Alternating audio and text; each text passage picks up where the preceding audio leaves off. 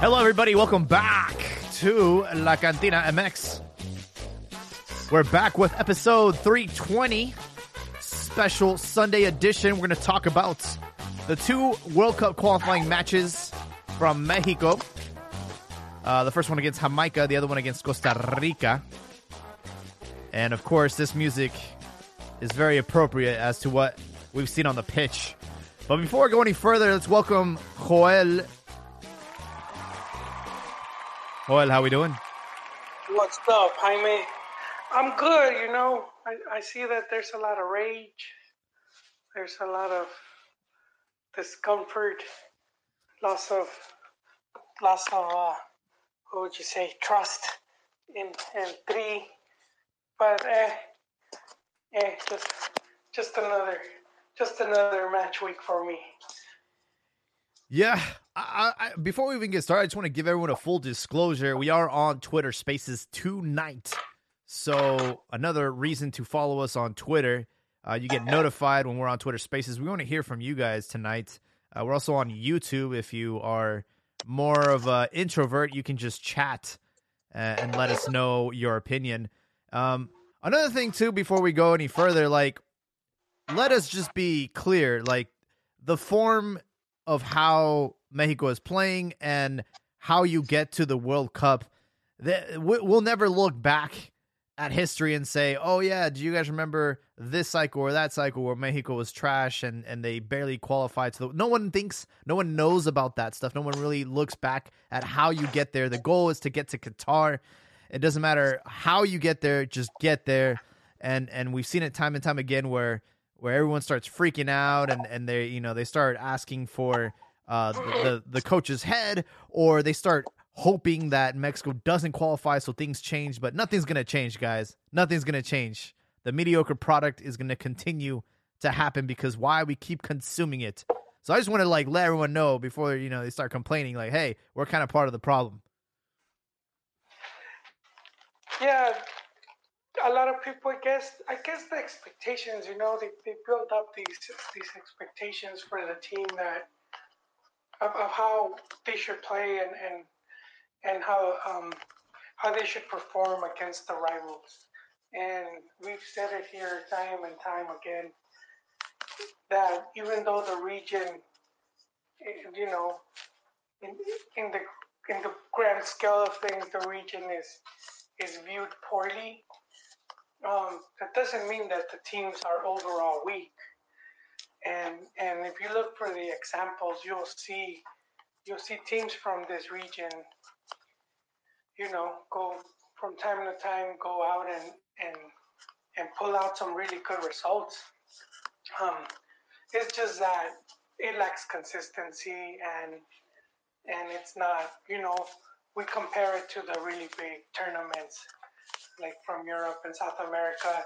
And even then, it's only like a handful of teams that carry those, like with South America be as highly regarded as Brazil and Argentina were there, mm-hmm. To a lesser extent Uruguay. And the same with Europe, take away their five, because it's like over 30 teams or something like that.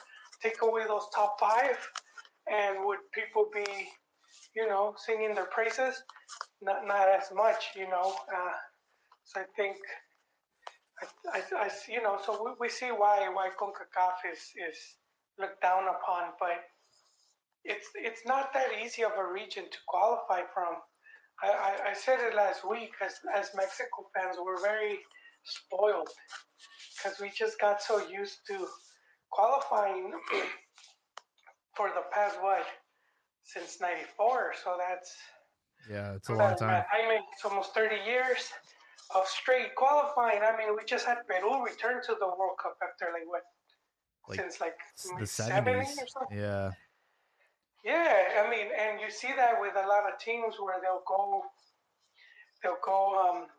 I think Italy is the one that's gonna go against Portugal. No, but if they miss. Oh, if they miss again, it'll be two consecutive. And then prior to that, they had And these are I think exit. the 2020 Euro winners, by the way.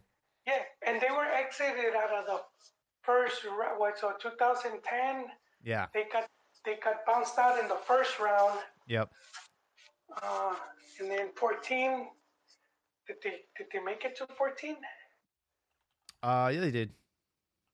But I mean, I don't know how far they got. I want to say they didn't even get out of the group. They lost to Uruguay, and they lost to Costa Rica, and then they beat England. So they didn't even get out of the group stage. So I mean, yeah, look, and we're talking about a World Cup. What is it? 3-4 time World Cup champion, Mm-hmm. and they're about to go on almost 20 years of not doing anything at the World Cup. And so so with Mexico, we just take it for granted, like, you know, how they just get to they just get to the second out of the group stage. Yeah. You know, and that's not enough. And I'm not saying it shouldn't be. You know, of course, you want to strive. What I'm just saying is that what they have been doing, it's not easy. It's very difficult. So people say that the team is trash and whatnot. No, not really, because to maintain that consistency Mexico has, it's not easy to do it. You know, of course the team's underperforming, but that's not. You know, that doesn't mean everything is wrong. Yeah. I've been reading comments, and I mean, I'm like, I think a lot of fans writing this, they weren't around when the team was truly trash. I'm like scratching my head, like, is this your first time going through this? Like, how old are you guys? Like, I'm curious to know, like, how old are these people? Because I'm like, dude, like, we've been through this time and time again. We've had cycles where we walk to the World Cup, qualifying. It was so easy. There's times where we're literally like the last team to qualify to the World Cup. So we've been through ups and downs, but it doesn't matter how you get there. It's just getting there. That's that, because once you get there, it's a completely different animal. Teams are not going to be parking the bus for 90 minutes in the World Cup. We're going to have an opportunity to attack and counterattack and all that stuff. But, talking about Thursday's match against Jamaica, we were on the road for the fourth consecutive game in a row, and Jamaica was down a man. I want that to be like, let people know, like, they were down a man since minute 45, and they were able to score in the second half. They were able to score and actually have the lead for almost the entire match. I was actually thinking that they were going to start sharpening the guillotine and chopping Tata's head off after this match, because there's no way you lose to Jamaica. And thanks to some brilliant individual performances by Alexis Vega, he managed to get the game level and scored the game winner. And Mexico ended up winning that match 2-1. And that was quite interesting. But it was one of those matches where it's like, you guys got lucky, man. That could have been Tata's head right there, I think. Yeah, definitely. I think especially with the home team playing down a man, a defeat there would have really set the alarms. And I wasn't expecting a win, so I think it's so far Mex is kind of where it's expected to be. Like, usually you want to draw away and win at home. They did it the opposite. They won away and drew at home. But this upcoming match with Panama, that's the big one, because Panama is right on their heels, and it's 3 games left, and that's like one of your immediate rivals for that third place. Top 3 going directly to the World Cup or playing playoff. Against New Zealand. So I think of course you wanna go in directly. And so I think that's going to be the big game right there. That's where the team has to show up. It's at home, and I do feel it's a must win. And it'll be a massive win at that point. And then their last 2 games, I believe it's El Salvador and Honduras. 1 home, 1 away. Honduras at this point, I believe they're the worst team Oh yeah. And then the Salvadorians will probably be at Azteca, and they always seem to bend the knee. So I think I think Mex is I'm not like worried or scared.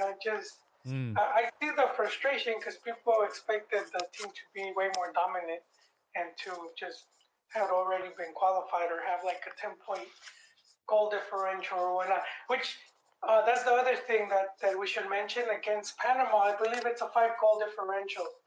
So if they were to end tied, like let's say I mean, for Mexico points, has 5. Panama has 2, so it's a 3-goal difference between the two. 3 goals. All right. I was looking Yeah. at it wrong.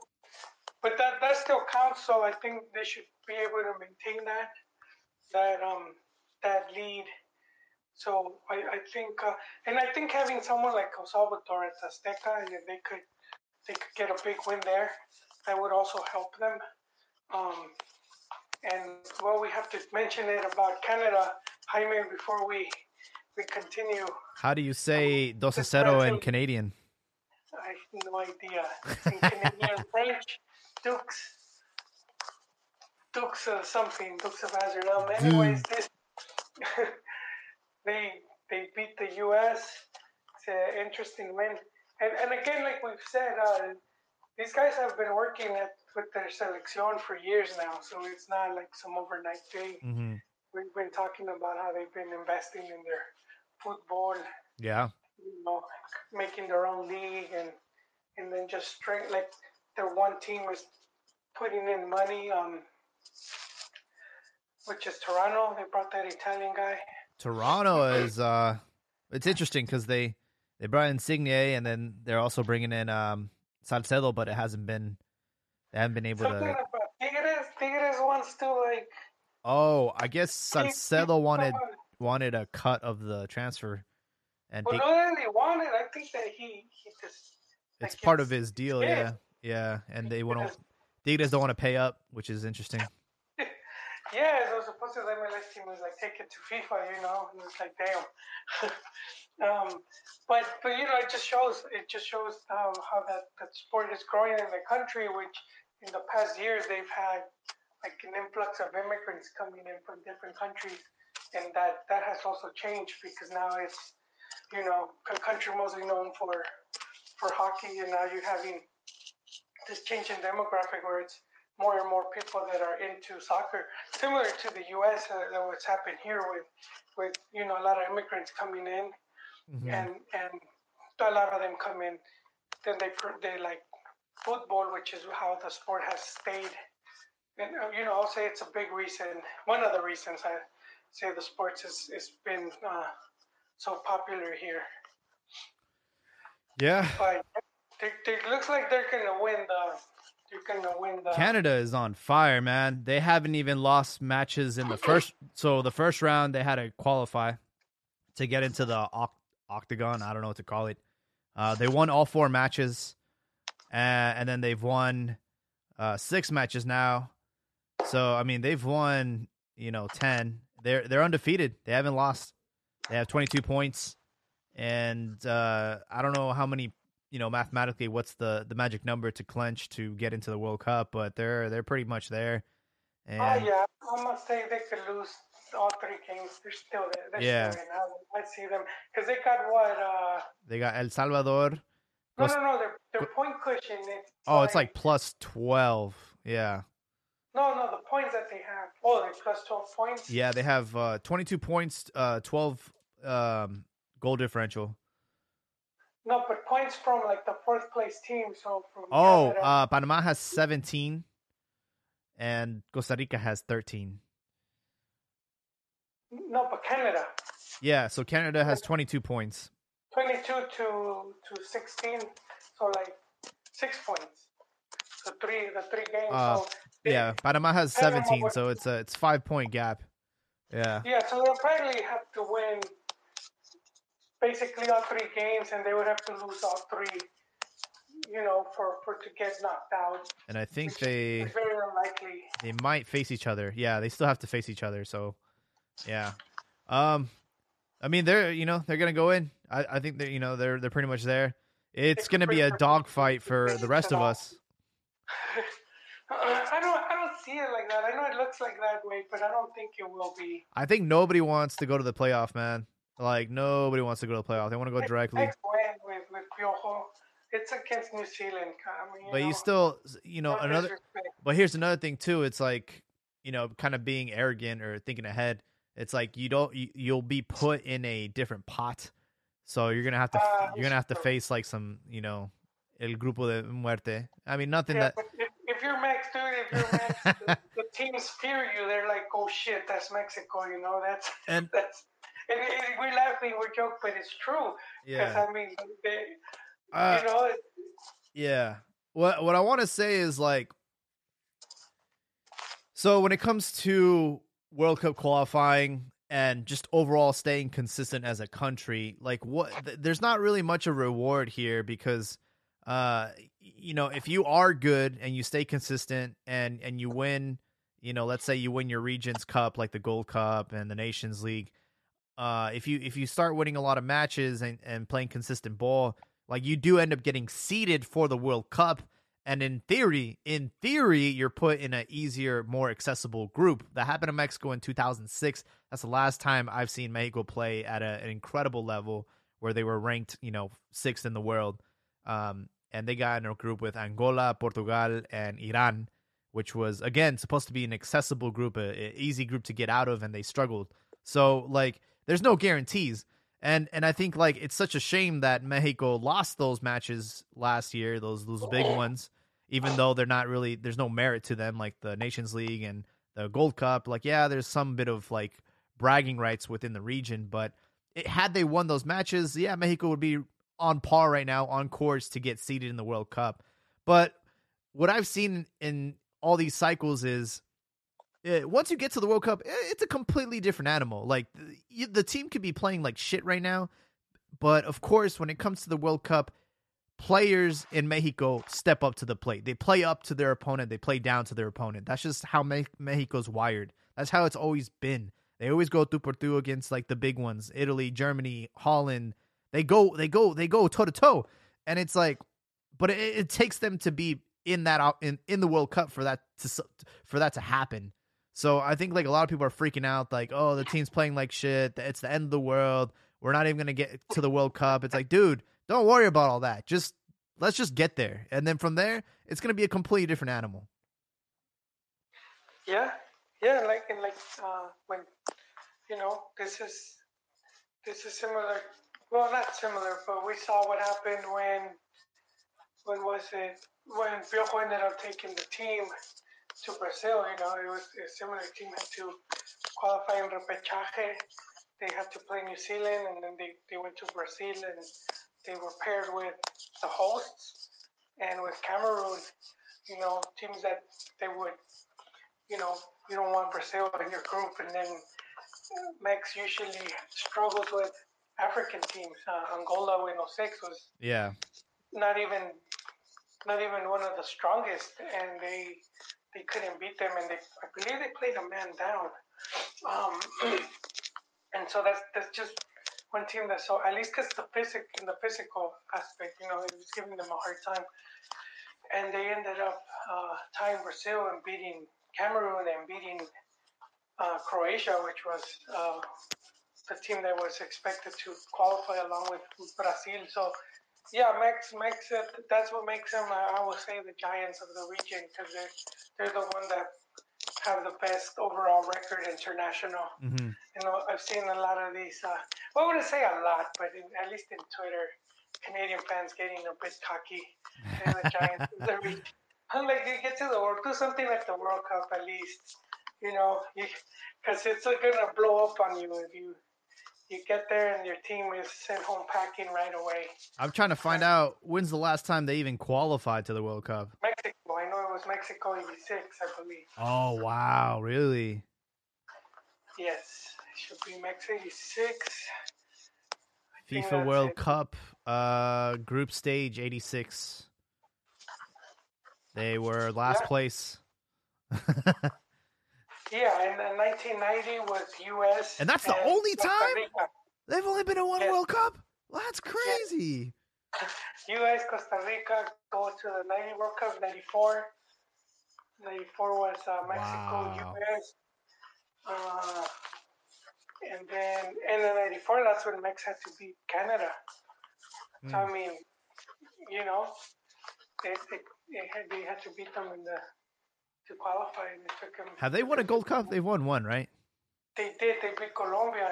They withheld the honor of the region. Colombia winning as guests, and they beat them. I can't remember the year. 2000 something. It was. I think it was 2000. Yeah. Yeah, Man, because we got knocked out by them, if I'm not mistaken. By Colombia? No, by Canada. Wasn't it like South Africa or No, we something? lost to them in the knockout stage, 2-1. Oh, yeah. So I mean, they want to, especially as hosts. You know, they're gonna be one of the co-hosts, so they want to at least start and do something there. But I think even if they don't, you know, they get their asses handed to them at that stage. As long as they maintain what they've been working, you know, they'll be fine. Eventually, Yeah. The results don't always come that quick, but they seem to be on the right path. So Mexico won the game on the road against Jamaica, and then they tie against Costa Rica today, and we can both agree, man, that was a snooze fest. Oh boy, that was a tough one to watch. Man, I fell asleep. If you have trouble sleeping at night, just play a replay of that match, and you'll doze off real quick. There's like the 4 minutes. You know, you'll be excited, like, oh man. Yeah. You know, and 4 minutes. I was watching it. Yeah, I was watching it at work, and you know, I got the notification on my phone, like, "Oh, Mexico scored," and of course, there's like a delay on the stream, so I'm like, "Oh, this is about to be a goal right here," and it was Tecatito Corona, and he shot the ball, and then Funes Mori like blocked it, and then he ended up taking the shot and scoring, but then he was ruled offside, so that was like the clearest chance of the match. Mexico had 25 shots on goal, and they weren't able. They only got one on target. They weren't able to score anything. So just a very frustrating match. And unfortunately, that's just how our region plays. When they're on the road, when they're playing against Mexico, they just park the bus and try to squeeze out a draw. And it's anti-football. But that's just how our region is, man. And I would love to see like Germany play against this team and see what kind of result they would get.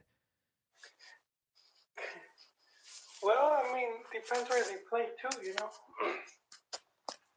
Like, I just want to throw in like a European team into like CONCACAF qualifying and really see if they could do it, because it's not easy, man. It's they're gonna be so frustrated because you know their opponents don't play respectfully. They play dirty. They play anti-football. They don't want to. They just want to defend. They just want to put all 11 players behind the ball, and it's tough, man. It's very tough. Yeah, and I feel that's where some of these teams eventually they don't do good once they go in the big tournaments. They don't do as well, because then that type of tactic it's rarely gonna work in your favor. You know, but I get why they do it, the smaller teams, because it puts you on the fight. But you're rarely gonna see teams that. Like maybe you had Greece when they won the Euro Cup. Oh man, like super defensive. I can't believe they were able to thug their way into a Euro. That was crazy. And then you know you've had Italy with their Catenaccio, but Italy's always had world-class players, so that sort of tips it into their favor, just because they'll have 2 or 3 players that are extremely good. Yeah, I was actually watching Azzurri. It was a Netflix documentary of their championship run for the Euro 2020, and I was really impressed with just the overall chemistry of the team. And then Mancini, the coach, how he really studied their opponents. Said, "Hey, you know, like for example, Belgium, they're gonna allow you to shoot from outside the 18-yard box. Just wait." And that was like one of the goals Insigne, I think he scored, because they didn't attack him. They didn't try to like stop him from scoring and shooting. So, yeah, he like really had everyone like on point, but at the same time, Italy scraped a lot of those wins in overtime and in penalties. So it's like, you know, how convincing were you, you know? Yeah, man. Whew. Jaime, Wednesday, how are you feeling for this Wednesday, man? Well, you know, I remember we both predicted 2 wins and a draw. Now, I did not expect us to, you know, to win the game against Jamaica on the road and then to draw this one. So, you know, I guess we'll I don't know, man. Panama, like I said, they're probably going to play very similar to Costa Rica. Yeah, you know they were watching. And before. and I mean, that was. Yeah. Oh, sorry, Jaime, go on. No, I just think it's going to be a very, very similar match. What I will say, though, is, you know, Tata did somewhat rotate the lineup today. You know, he did sit out Vega. He did sit out Guardado, kind of keeping them fresh for this Wednesday match. So, and Raul hasn't played either. That's another disgrace, is like we just haven't been able to keep him healthy. I don't know if he's going to be able to play against Panama, but, man, we definitely miss him because Funes Mori has been, you know, he just hasn't been the guy, and unfortunately our striker depth chart is not strong right now. It's not. It's lacking, dude. Severely lacking. Tata's getting the blame for that too. That he's the one that doesn't want. But this is a massive match. Because this could, you know, you could leapfrog your way into second place, or you can, you know, just like right now, this is going to be the defining match of the qualifying. Because if Panama beats us, that puts us in the playoff spot, and you don't want to be there. If Mexico wins, they start to build that gap between, you know, third and fourth, like significantly. So I think like this is the biggest match. I think the pivotal point for Mexico. They have 4 matches left, and this is going to be, I think, the biggest one. Yes, definitely. That's the main one. They have to win this one. I remember, and what we were talking about. When Piojo, because it was kind of similar, and that was the game with. Before Piojo, it was Buse, right? And they're playing against Panama, and that was RJ's golazo with the Chilena. The Chilena goal, man.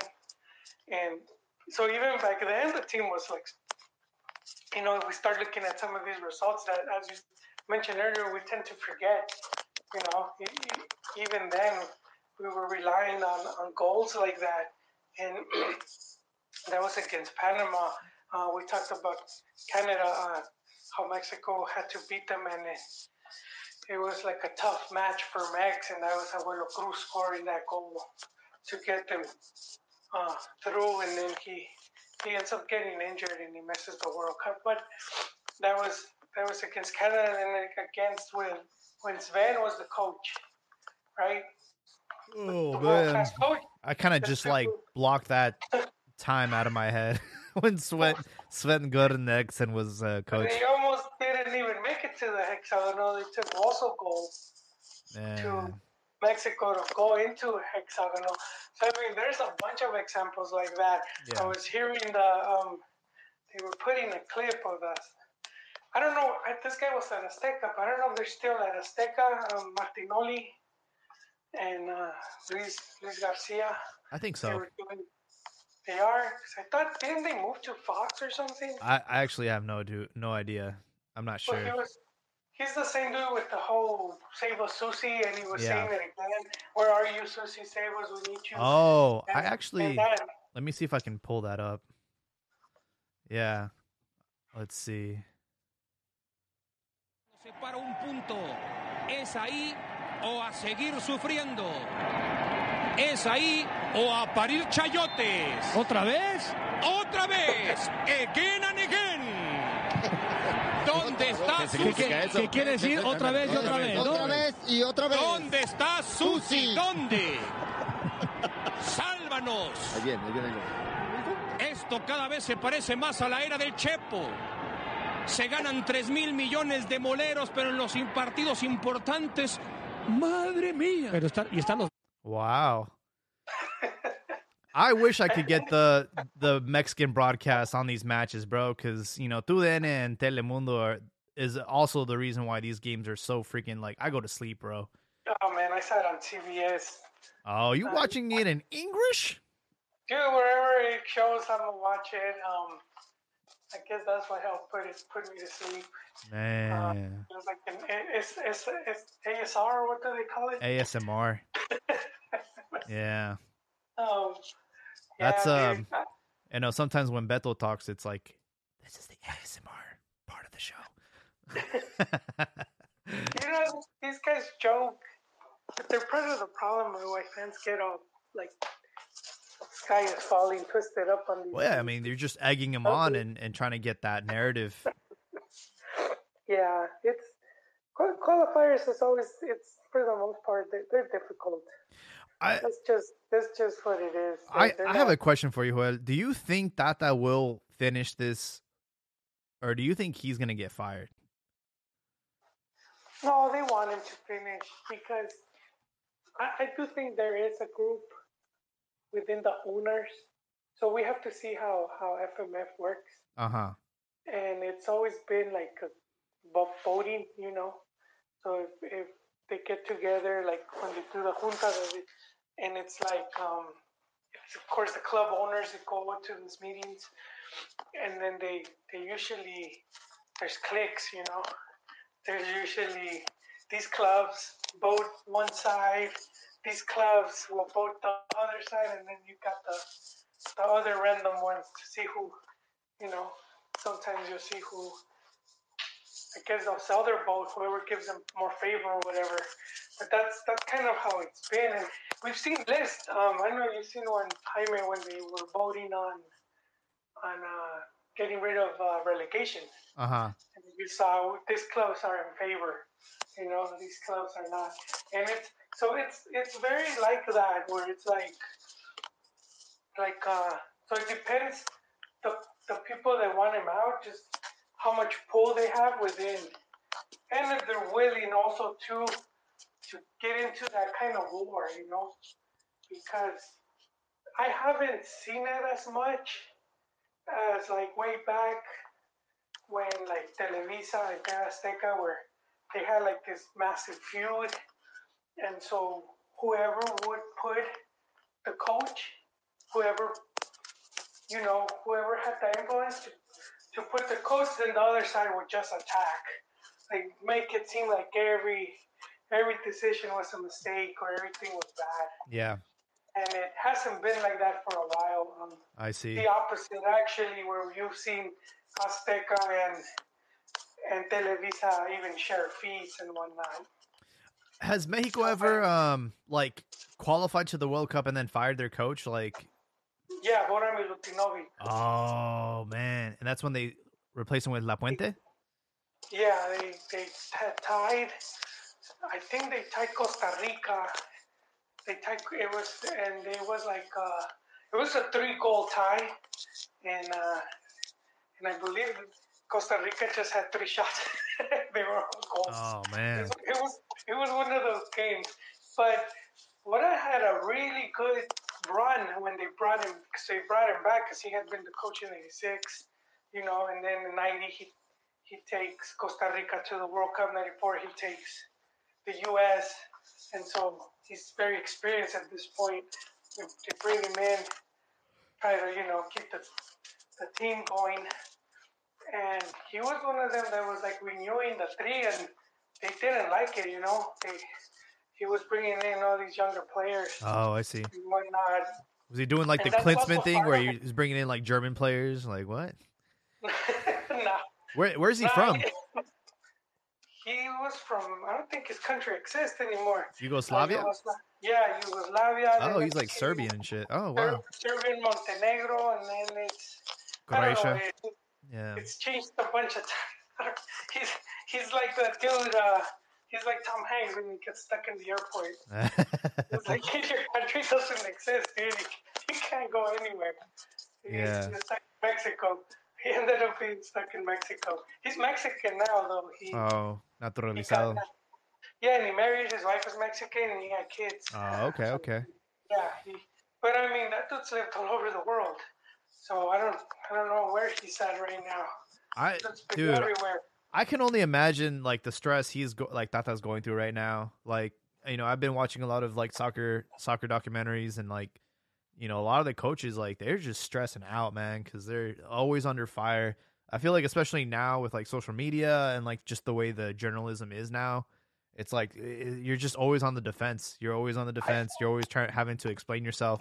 And if you're not having like results that are in your favor, like, you know, Mexico hasn't won, like, out of the 6 matches that they've played, they've only won 1 game. So it's not good right now. And I feel like he, you know, if he can get them to the World Cup and then just walk away and say, hey, you know, like, I did my job and I'm taking my paycheck and I'm leaving, bro. This is too much for me. I can't handle this kind of stress. But you know what? You have I think for him, because if you look at his overall record, it's still good. Yeah, but some of those numbers are inflated, man. Like, what's the last impressive win that we've seen? I mean, this guy lost. I know, but this, you know what, Jaime? At the end of the day, you're bringing in coaches to see what they do at the World Cup, and if you start cutting them off because of a Gold Cup, or then you're never really gonna find out. You know, I haven't seen I just have the problem with this is like we shouldn't have to like wait until the World Cup to see what this dude's made of. Like, we should be already seeing some sort of evidence that this is the right guy for the job. And right now, I'm not seeing that. I'm not convinced. And another thing too is like, this is not just all on him. This is on the players too. The players have not been playing. It is. They've been playing like mierda, man. They've just been playing really, really bad. And that's another thing. It's like, it's kind of like back and forth. It's like he's calling up the wrong players. He's calling up players with experience, but he's not calling the players that are actually in form right now. There's plenty of other players that would come in here and just play their balls out because they're trying to make it to the World Cup. They're trying to get on the roster for the World Cup. And you're seeing players play like inspired, like Alexis Vega. He's trying to go to the World Cup. He's trying to go to Qatar. And you see that. You see that hunger. You have players that you're calling up like Chaka and Gallardo, trash. And it's just like, they're not the best player right now. You should be calling up Arteaga. He should be starting, Julian. There's plenty of other players that are hungry and should be starting.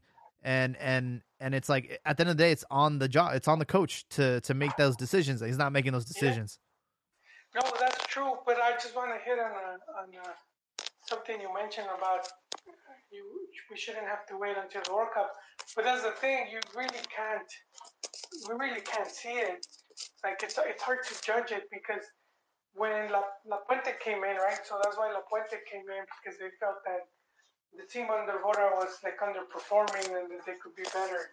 And so La Puente gets brought in, and it was 3 months or whatever that he had, and the team looked bad. It looked worse. You know, they couldn't win. It was just horrible. But once they got to the World Cup, it was one of the best World Cups of Mexico, you know, in recent times. I put it right up there with the, at least as far as first rounds goes, with the 2014 and the one with Aguirre when they played Italy, which was 2010. Yeah. South Africa, yeah.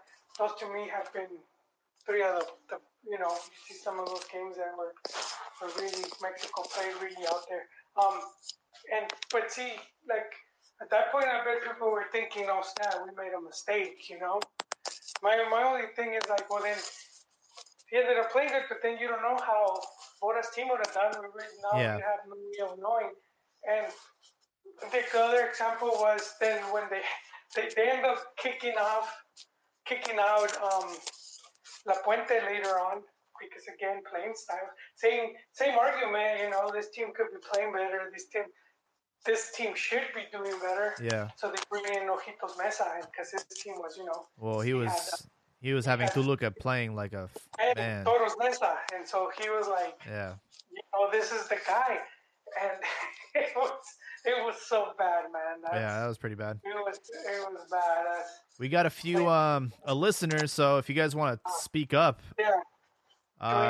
just request, and we'll allow you to talk. But I mean, I don't know, man. Again, I just don't see. I'm not convinced. I guess the grass is always greener. And the thing that bugs me is like, dude, this guy, like, he coached Barcelona. He coached some of the best players in the world, and it's like I don't understand why he doesn't have the capacity to motivate or inspire or shake things up here in Mexico. I don't understand, man. I really don't understand why we can't get our shit together. Maybe he's just counting the billetes. I don't know. Well, I'm going to say it again. I get to see this team get really outplayed or look really bad. And under Tata, I haven't really seen a game where they just got destroyed, much less from a team from the region. I think, it was his game against Argentina, maybe, the one where his first pass. But, I mean, other than that, and rivals that are at Mexico's level or weak. It was 4-0. Or lower, I haven't seen a team that really go and put a hurt on Mex. Where then I would be worried at that point. I was like, we're looking bad. But it just hasn't happened. It's the opposite, though. We're not seeing Mexico playing better. But I'm going to say at that point, you have to also blame the players. Looks like I was looking at the game. Some of these crosses they were sending it was atrocious, man. Some of the passing that was like, it sounds like they're trying not to win. We got Mr. Yums requested to speak. Your mic is off, but we did give you permission to speak.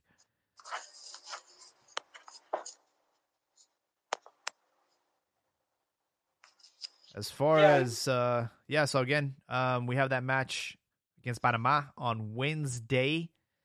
USA pretty much has a layup against Honduras. They've just been playing really, really bad. Where is that game, though? In the U.S. Oh, okay. Yeah. And they Honduras has beaten US in the US before. Watch him give him hell. Because at this point, Hondo has nothing to lose, man. Yeah, they really don't. You might as well go down swinging. They'll probably break some legs or something. I don't know, man. They're thugs. They can, dude. But sometimes some of those opponents can be dangerous. So you have Jamaica, Costa Rica. You have USA, Honduras, Mexico, Panama, El Salvador, Canada. So some pretty good matchups there. We also have some more people hopping on. Again, if you want to speak, just put the request in. Yums, what is that? Peloton bikes.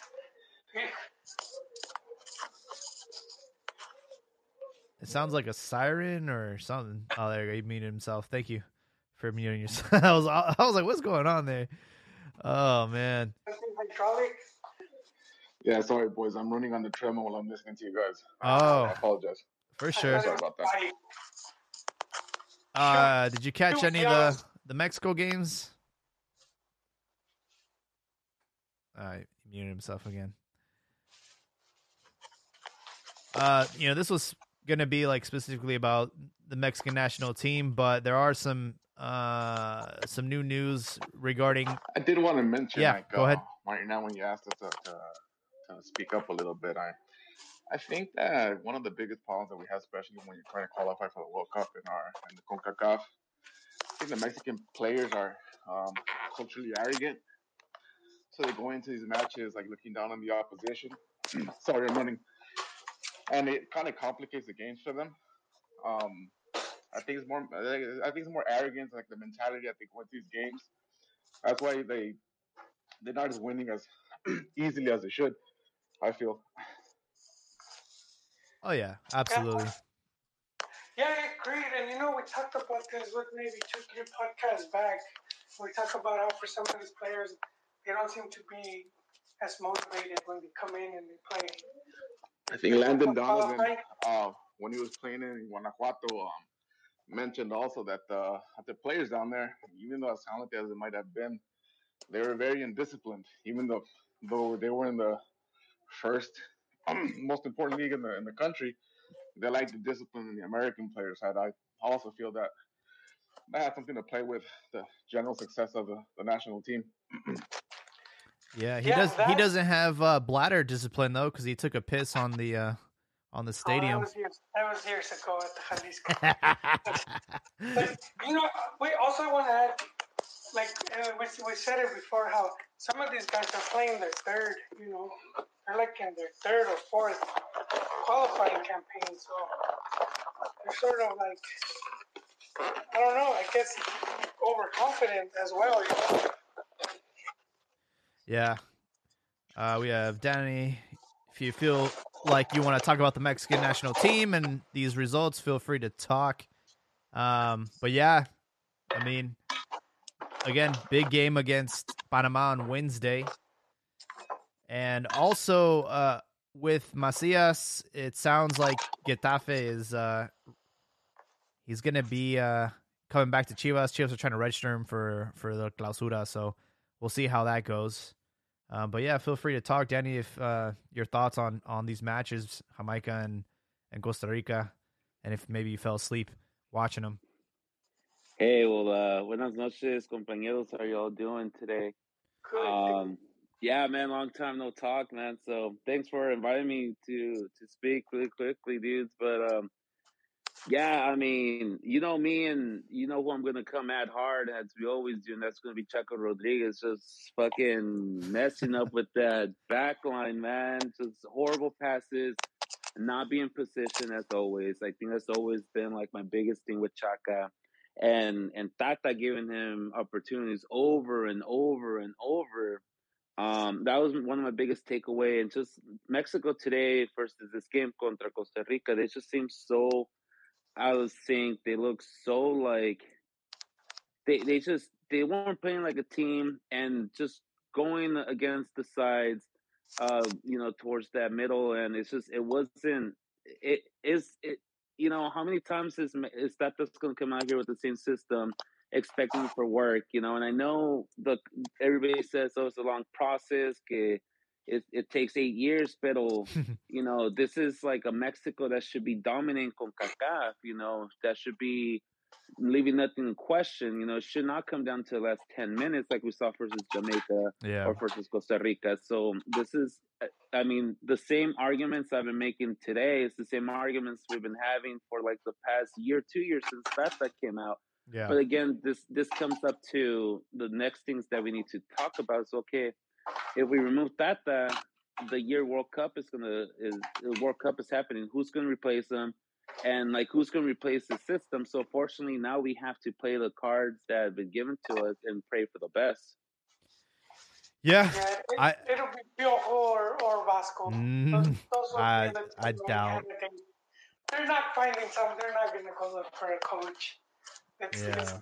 And we've seen it. And I'm going off of what has Mexico done in these situations when they're doing qualifiers and it's not doing well. And they need a bombero to come in and put out the fire. But it's always been one of the top league coaches. They never sacked someone and then brought a total new someone new. Yeah, with the whole Chaka thing, the only good news is he got carted out, so he's not going to be playing against Panama, and that's a victory for everybody. It's a win-win situation now. They should just give us the 3 points already for that. And it's such a shame because Jorge Sanchez started that game against Jamaica and he got injured within like the first 10 minutes. So it's just like he didn't even really start, but he had to come in and replace him. But we have like Arteaga and we have Araujo, and it's like I'd rather take a gamble on them than see Chaka. Man, that guy's just. I don't know, like, why he's continuing to get called up. I don't understand the thought process behind that. I really don't. I mean, the only thing I have to say about Chaka, about why he's constantly being called up and played and gained so many minutes. It's because the experience, I guess. Pero yeah, I think at this point, Mexico will be better off with starting with one of the younger players, give the younger kids a chance. The people who already have their position with the national team, like don't waste their time. Bring them in emergencies, like in the last 15-20 minutes. But I strongly believe we should allow the newer kids, those kids who are fighting for the last positions. I believe that's the people who we should be starting, especially versus teams in CONCACAF, especially versus Jamaica or Panama. I understand you might want to bring your better players versus Costa Rica, Canada, or the United States, but I believe that for like Jamaica and the one up and coming game, like we should definitely start the younger guys and see what they have to offer and really for them showcase what they can do to earn that last position for the World Cup. Yeah, give them the opportunity. I mean, I was mentioning it earlier before we hopped on, like, there's a lot of players that are hungry and young and are trying to go to Qatar. You see Alexis Vega playing really well, and it's just like, if you don't give them the opportunity, like, and I understand that we don't get to see them in training. We don't get to see them, behind the scenes. But I can assure you that there are players that are busting their balls trying to get into this roster. But, Tata's just using experience. And, like, dude, experience can only give you so much. Like, some of these dudes are showing their age. And it's just like, it's time for a change. And, yeah. We'll see what happens on Wednesday, but that's a massive match. That's a huge match. One last thing I also want to throw in with that is about today's game is I don't know why Chucky was taking so many shots. I mean, he had a great opportunity in the first like minute or two with a header, which he just missed it wide. But you saw him towards the end. He played a full 90 minutes, and he was just taking shots from outside the box. He doesn't have the power. I don't feel he has the dynamic, but he's just seeing Chucky try and make those goals or create something in the last couple of minutes just really showed how desperate Mexico was to scramble some 3 extra points, because Mexico should have won if Mexico would have won versus Costa Rica, it would have been huge for them to advance. It wouldn't be seen like this last minute, down to the wire where Mexico qualifies to the World Cup just because of like pure luck. Yeah. Yeah, it was a missed opportunity today. We would have been in second place with 21 points right behind Canada's heels. And it's just like, man, missed opportunity there, especially, because USA lost. It would have been really nice to catapult into the second position. And, they're going to have a layup game against Honduras. And then we're going to have a tough game, a dogfight against Panama, which is going to be very similar to this, parking the bus situation that we had today. So I really don't know what can change, what we'll see against Panama, but something's got to give, and I don't know how safe Tata is right now. I know that it's going to be a headache having to replace him, or even just to go down that road, and I'm sure the players will be unhappy, because they're comfortable, because they know that they're in the bag. They got all their positions and tickets ready for Qatar, and they're like, no, I don't want a new coach. I'm guaranteed to go to Qatar, and if you bring in a new guy and they're like, dude, you're fucking trash, get out. It's like it puts everybody on the same page again. It's just like they don't want that. So I feel like the players would be really upset if there's a new coach. But at the end of the day, it's like they're not dumb. They know, they see the social feeds, they see the ratings, they see everything, and it's like, and they're not able to play against, they're not able to bring in fans to the stadium. So, Mexico, like the federation is going to do everything in their power to make sure that the fans are engaged and the fans are happy, because if they're not, then they're going to lose out on the income, and that's what it's all about, right? It's all about the money that they're generating. Yeah, especially versus a powerhouse like Mexico, who generates. I mean, of course, you bring in money when they play in Mexico City or Guadalajara, Monterrey, but we all know that Mexico thrives when they come and play here in the United States versus any team. They sell out, 50 plus stadiums and all the revenue that they bring in. So of course that's massive. So of course Mexico, the federation is hurting right now with that, with the penalty of not allowing any fans for not because of the homophobic slant or chant, which I believe is rightfully, and I like I like how in Azteca they were having like kind of wanted to change it to Mexico rather than the traditional chant, which I think I'm all about that. I think there's no place for any sort of homophobic slur or any sort of hate speeches, especially in the world of football leading up. But changing the tema over here, I want to ask you guys something. Sure. We seen Funes Mori. I'm not sure if you guys already talked about this, but we see Funes Mori already playing with Mexico for 6-7 months. I want y'all like just basic A, B, C, or D, or F. What y'all rate him so far playing with the Mexicans, with the Mexican team? Well, with Funes Mori, like it's not his fault. It's not his fault. Like he's just making himself the obvious candidate, and I think he's been okay. Like but it's just I think it just goes to show how bad our pool of strikers is right now. Like the fact is, like, who can we replace him with? We have no one to replace him with. We have Henry Martin. JJ Mack has been absolutely like gone. He doesn't exist. He had seven games in 6 months. 200 minutes. Like JJ Okian. Huh? Yes. Yeah, JJ Mack. Yeah, he hasn't played. You had the Santiago Munoz who went to Newcastle to ride the pine, and it's just like even if he's not scoring goals, who could you call up right now?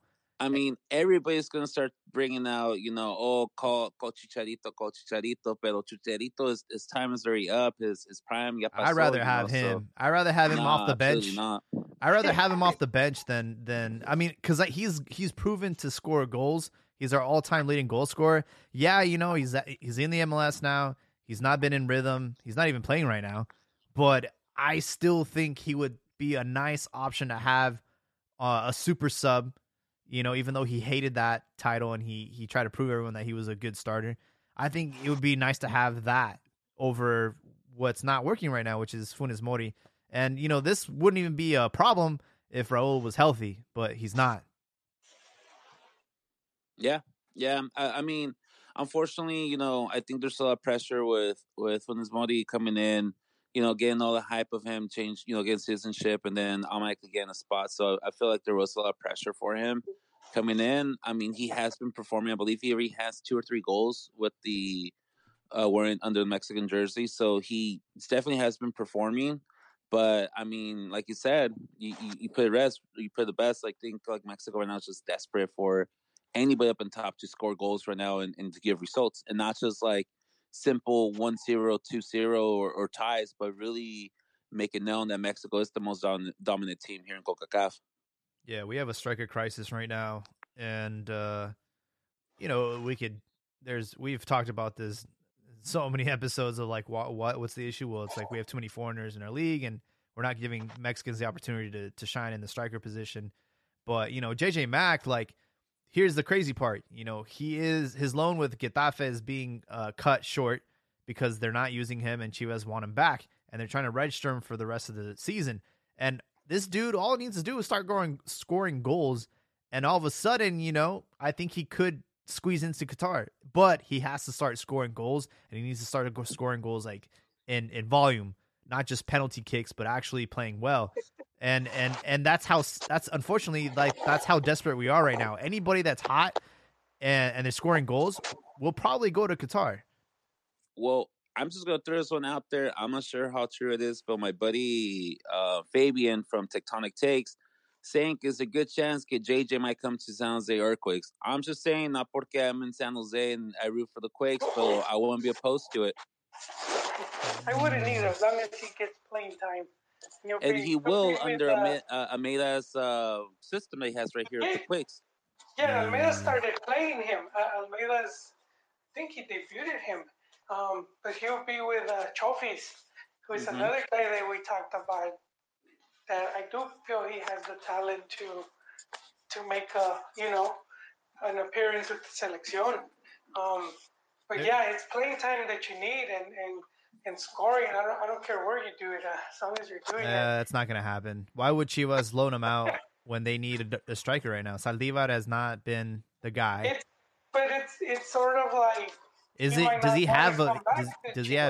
have beef with Chivas? Like, I don't understand. Like, JJ Mack maybe, and you're saying, okay, I want to You're look good, and it's you could play under Almeida, he's or gonna then get playing time. Like, or you try your luck with Leaño, who might not be here in 3 months. but here's the thing: is like he tried to go to Europe, it didn't work out, and now he's been completely erased from the national team. And you know, he was selfish. I think had he gone to the Olympics and had a good outing, he probably would have gotten a better offer than a loan from Getafe. Right now, we have this partnership with PSV. There is no way in chance like he's gonna get loaned out to another team if it's not in Europe. So if he's not gonna have any offers coming in from any other team in Europe, he's gonna go back to Chivas and he's gonna try and score as many goals as he can and get on this World Cup, or at least get called up for the qualifiers in March. I mean, a lot can happen in a month. If he goes into Chivas and starts scoring goals, he'll get called up by Tata. I know he will. Yeah, even if, but I think the MLS season won't start until what, late of March? When does MLS start? MLS starts in about a month. It starts in mid, like 21st or something. I know that's when I just got my tickets. Yeah, it's too far away, man. There's no way, dude. I don't think anybody from the MLS is getting called up right now, are they? I mean, just Julian Araujo, but from Galaxy, but nobody else that's on an MLS team right now got called up for the qualifiers, and it's because they're not playing right now. They're basically in preseason. I know teams just got earlier this week. They started their training, and then preseason's going to start like in a week or two. So they're not informed, and MLS won't be informed until sometime in March or in April. That's when MLS players will be informed. You'll miss out on probably qualifying, but that's only like 3 games. And one thing we've seen is that the players that finish qualifiers aren't always all of them that are going to end up making it to the World Cup. You know, we've seen players that did really well during qualifying and then for one reason or the other get left out of the squad. And so I think it is a gamble he could take and go to MLS. And then if he's doing well, I do see Tata calling him because he's called players from MLS before. So I don't see why not. I just think he feels probably Chivas is just too much stuff going on there. You know, he would rather be in a different environment. I think that right now he needs to go into just like emergency and just call anybody who will give him results, even if they're not playing as a team. At this point, I think he needs to go into emergency room and whoever's in form, whoever's performing, whoever can deliver right now for the Mexicans selección is who Tata needs until we secure that first place spot or second and we secure Qatar, then I say we experiment. But I feel that we need to do whatever it takes to, for Mexico to be at Qatar and then experiment with whichever lineup, whichever players fits best to Tata's system. But right now I feel like it's just, hit the sirens. So let's go out there and just try to get some points and really show our presence. Yeah. I mean, I was really disappointed when, I heard him say, hey, I basically got up my squad ready for Qatar. There's maybe like 3 or 4 spots left. Like, dude. And that's just like, that's the worst thing you want to hear. It's like, really? Bro, I'm about to burn some sage right now. I don't want that bad luck up in here, man.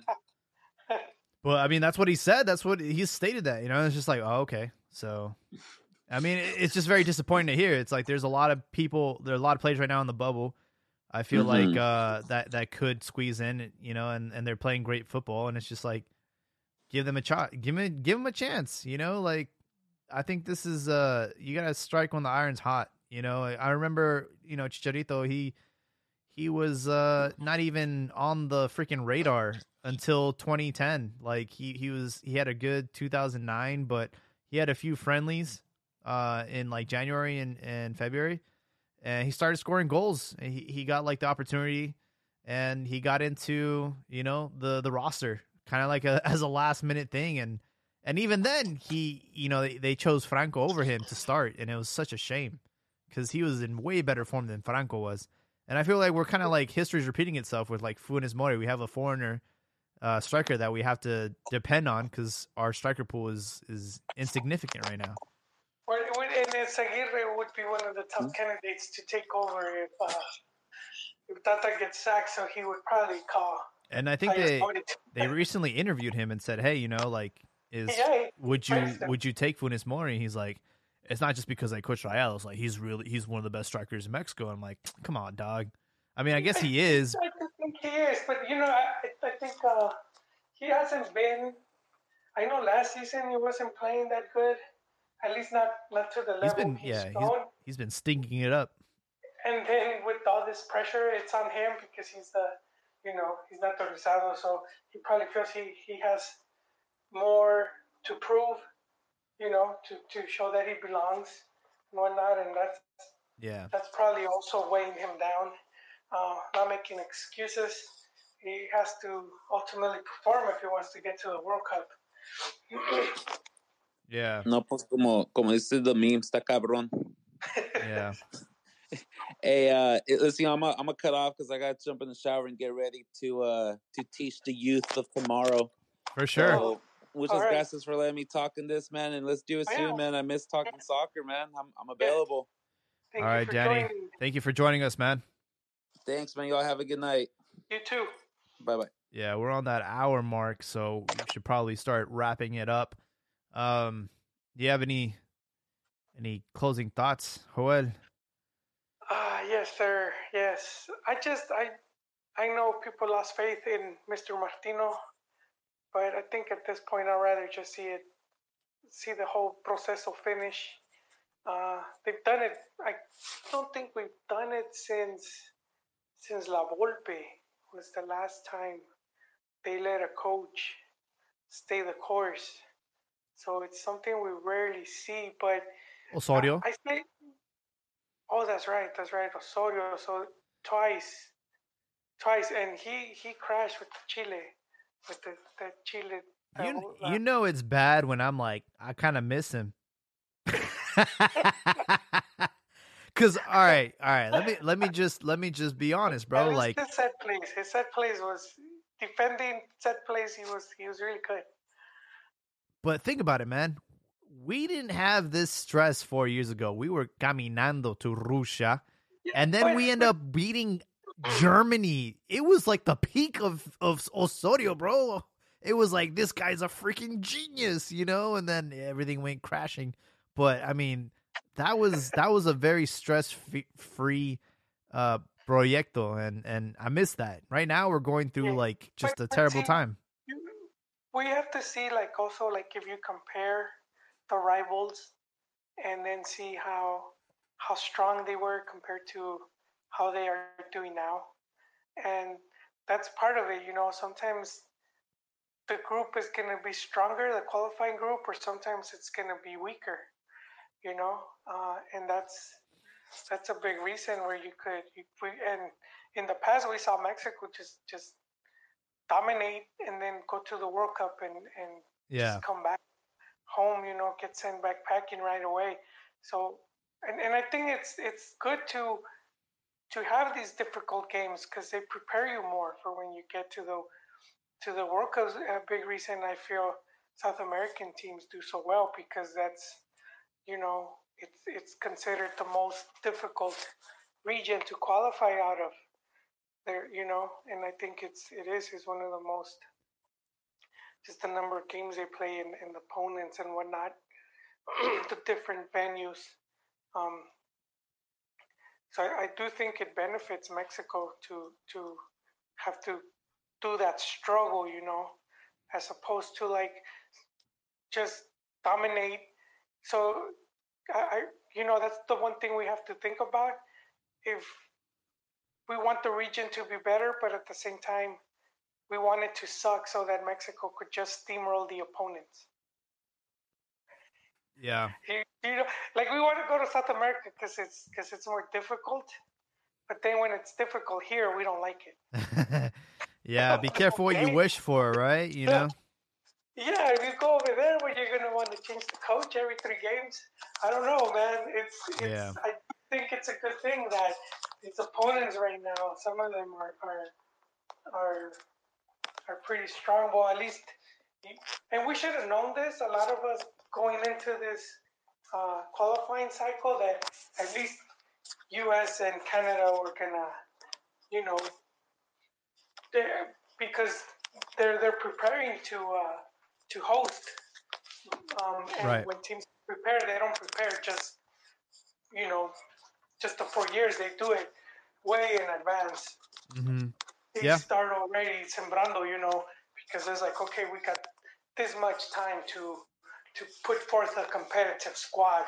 So since the youth, they already have like players that they're tracking, that they're keeping tabs on, because all right, these are going to be the guys that could hopefully lead us into this tournament.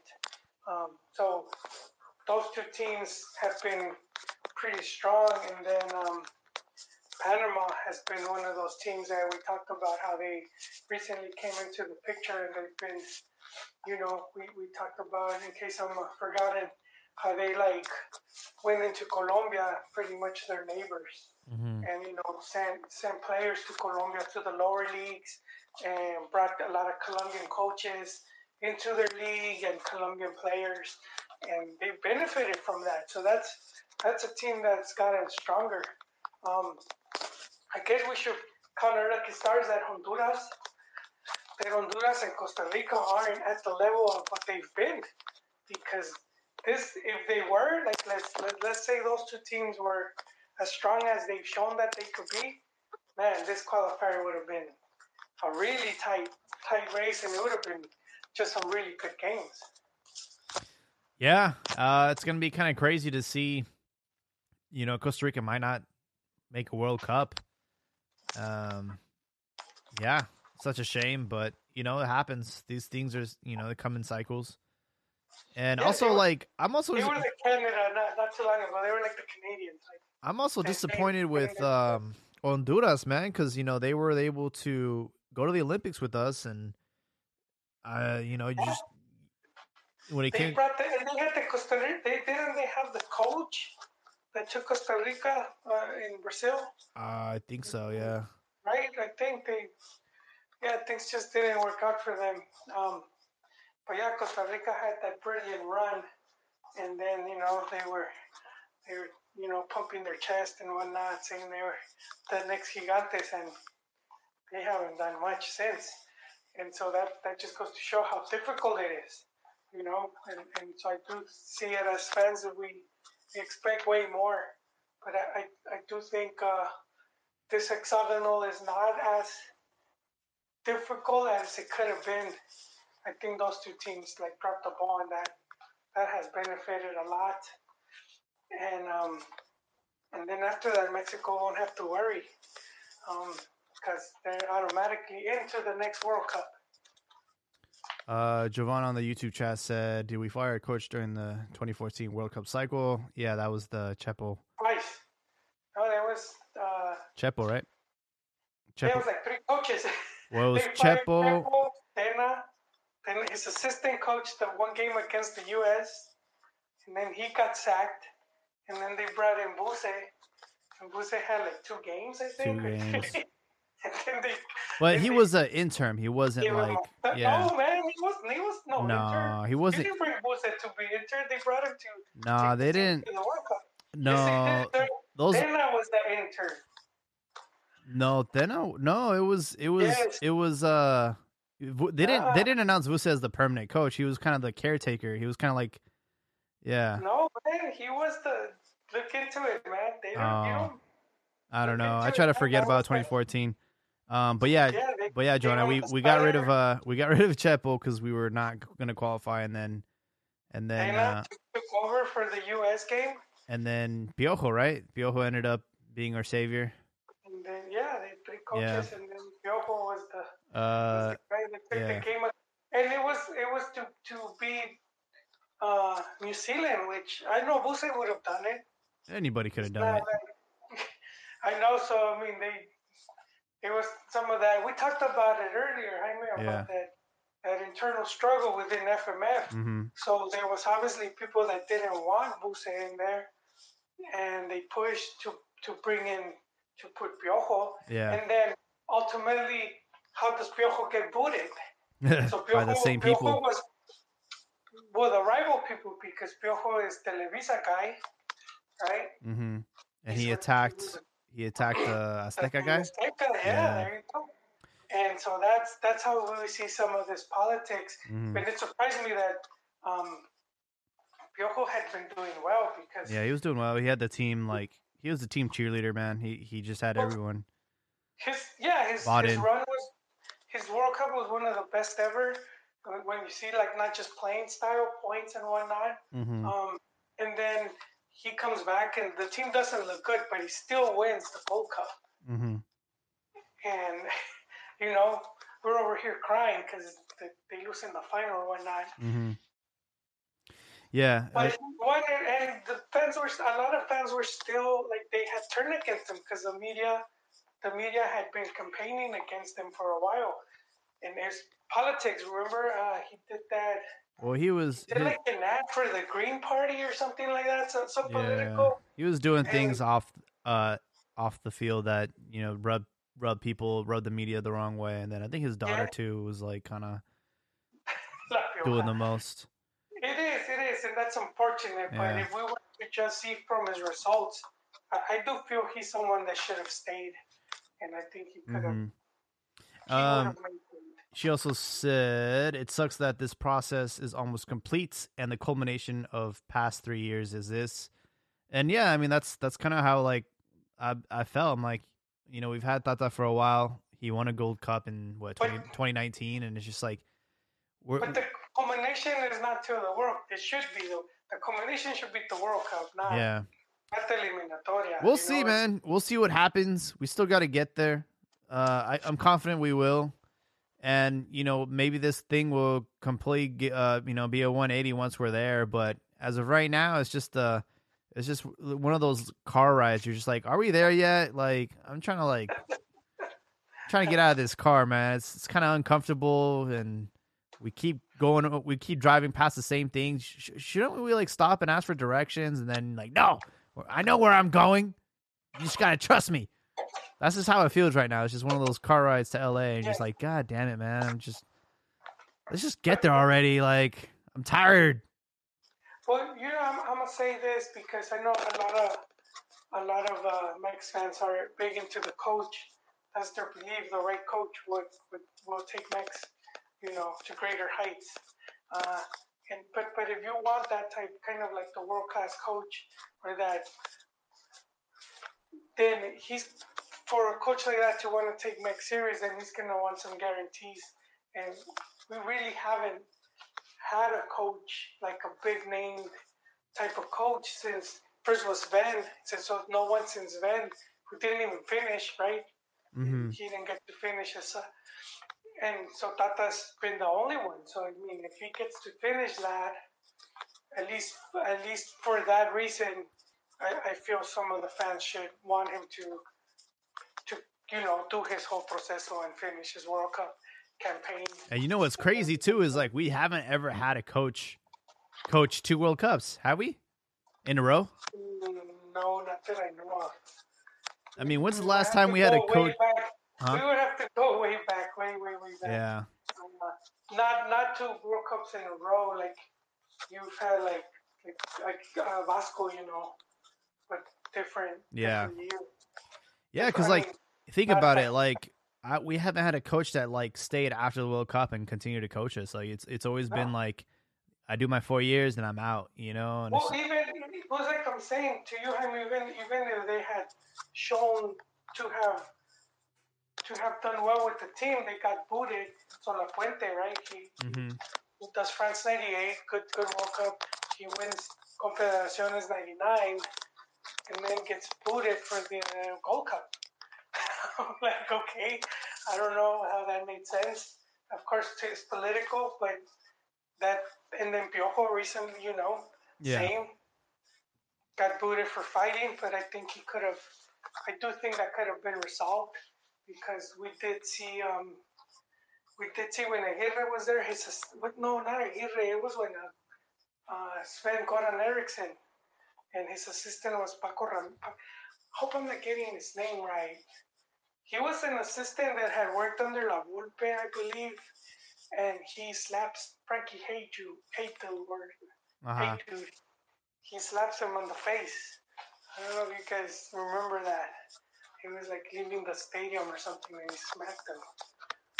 And I don't think Piojo got to even lay hands on Martinoli. I think he just saw him. This dude actually hit slaps that guy, and they didn't fire him. I'm just thinking about like Germany, and I'm like, dude, they had Low as coach for like 15 years, man.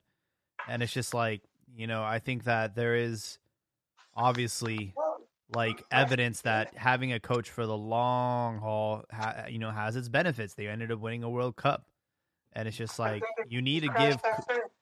Like it's not after the next one, Jaime. Yeah, but dude, you won a World Cup, bro. Like that's. You did.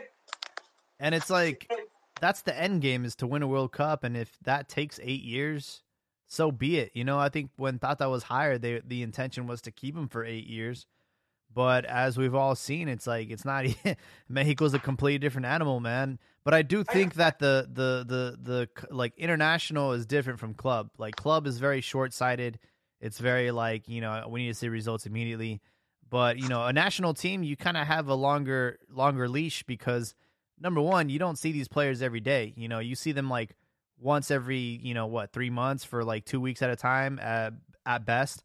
So like it's a longer process, a longer project, and it just baffles me that Mexico has failed to secure a coach for the long haul, and say that with confidence, like, hey, I don't care what you guys say, like we're giving this guy like an 8-year contract, so you can say all the shit you want, but he's gonna be here for the long haul. And I feel like if we ever presented a coach in that manner and set the expectations from day one and set the tone, it would be like, all right, I think like the fans and the media would not be looking to get him fired. Like there was like a joke, like on Big Soccer, like as soon as we announced a new coach, somebody started the fire thread. Like, when Tata was announced, like fire Tata thread, like the day of, like, it's just like an ongoing joke. Like we already want him out.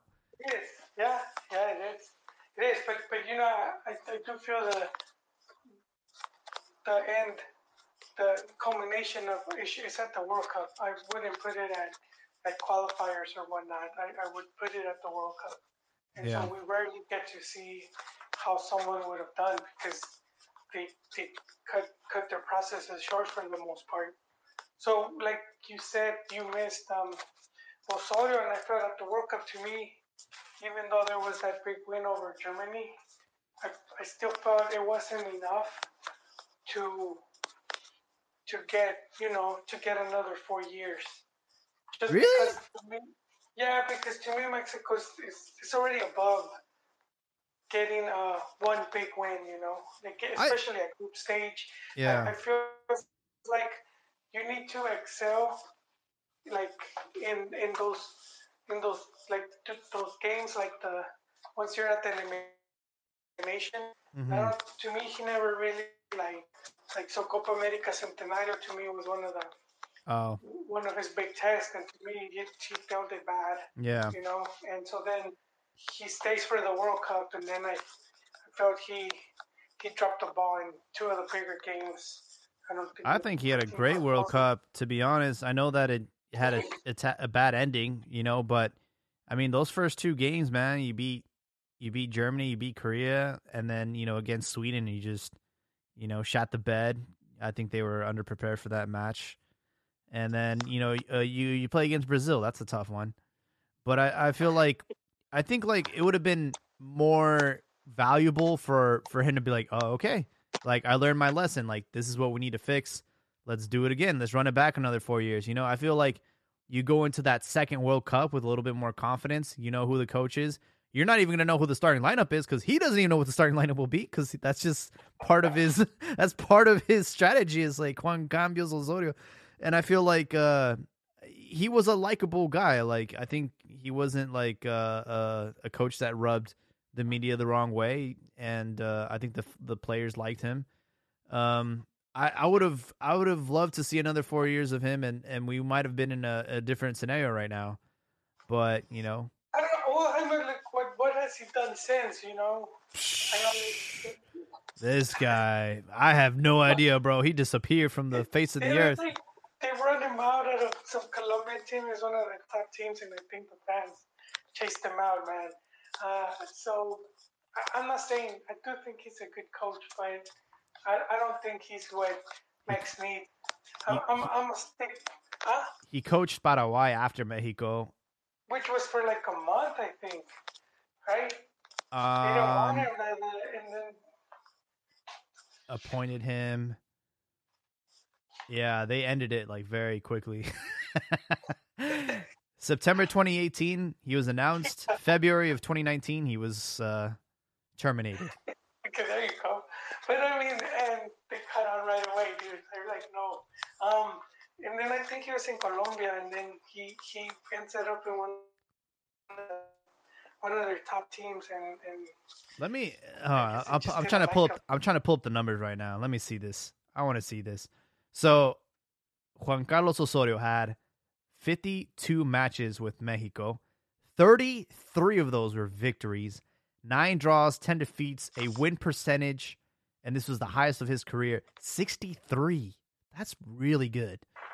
Tata Martino, he's had 48 matches, and he's had 34 wins, 7 draws, 7 losses, 70%. Are we looking at the what? He has a 70% win record.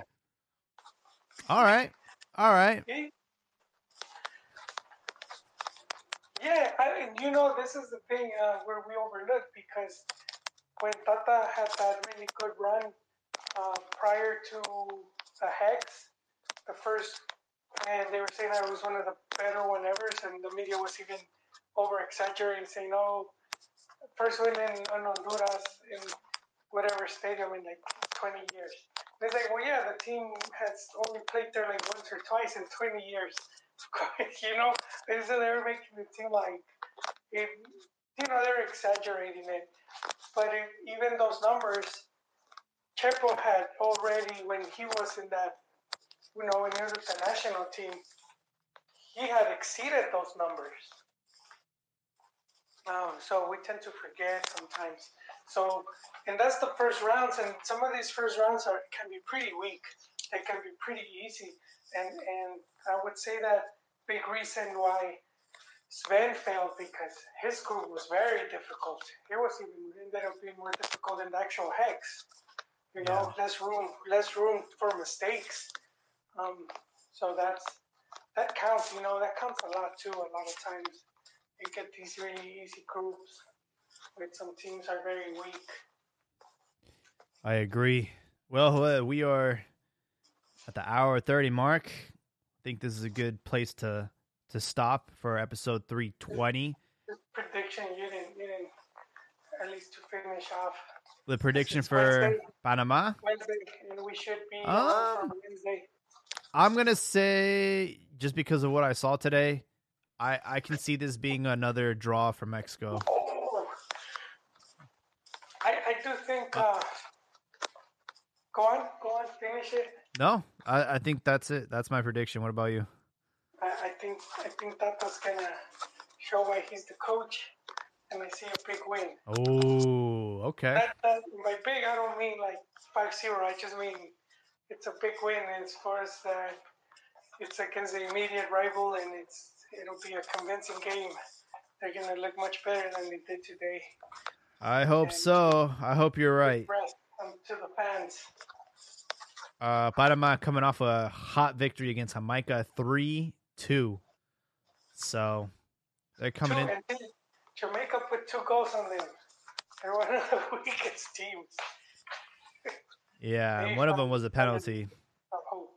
But we'll see how it goes on Wednesday. We'll make sure to record again. Probably a couple of days from now. But I want to thank everyone that contributed to the podcast tonight. I love the support we get on YouTube and Twitter Spaces. We like to do these episodes where you guys can hop on and talk and let us know what's going on. But yeah, hope everyone has a great night, and we'll catch you in the next one.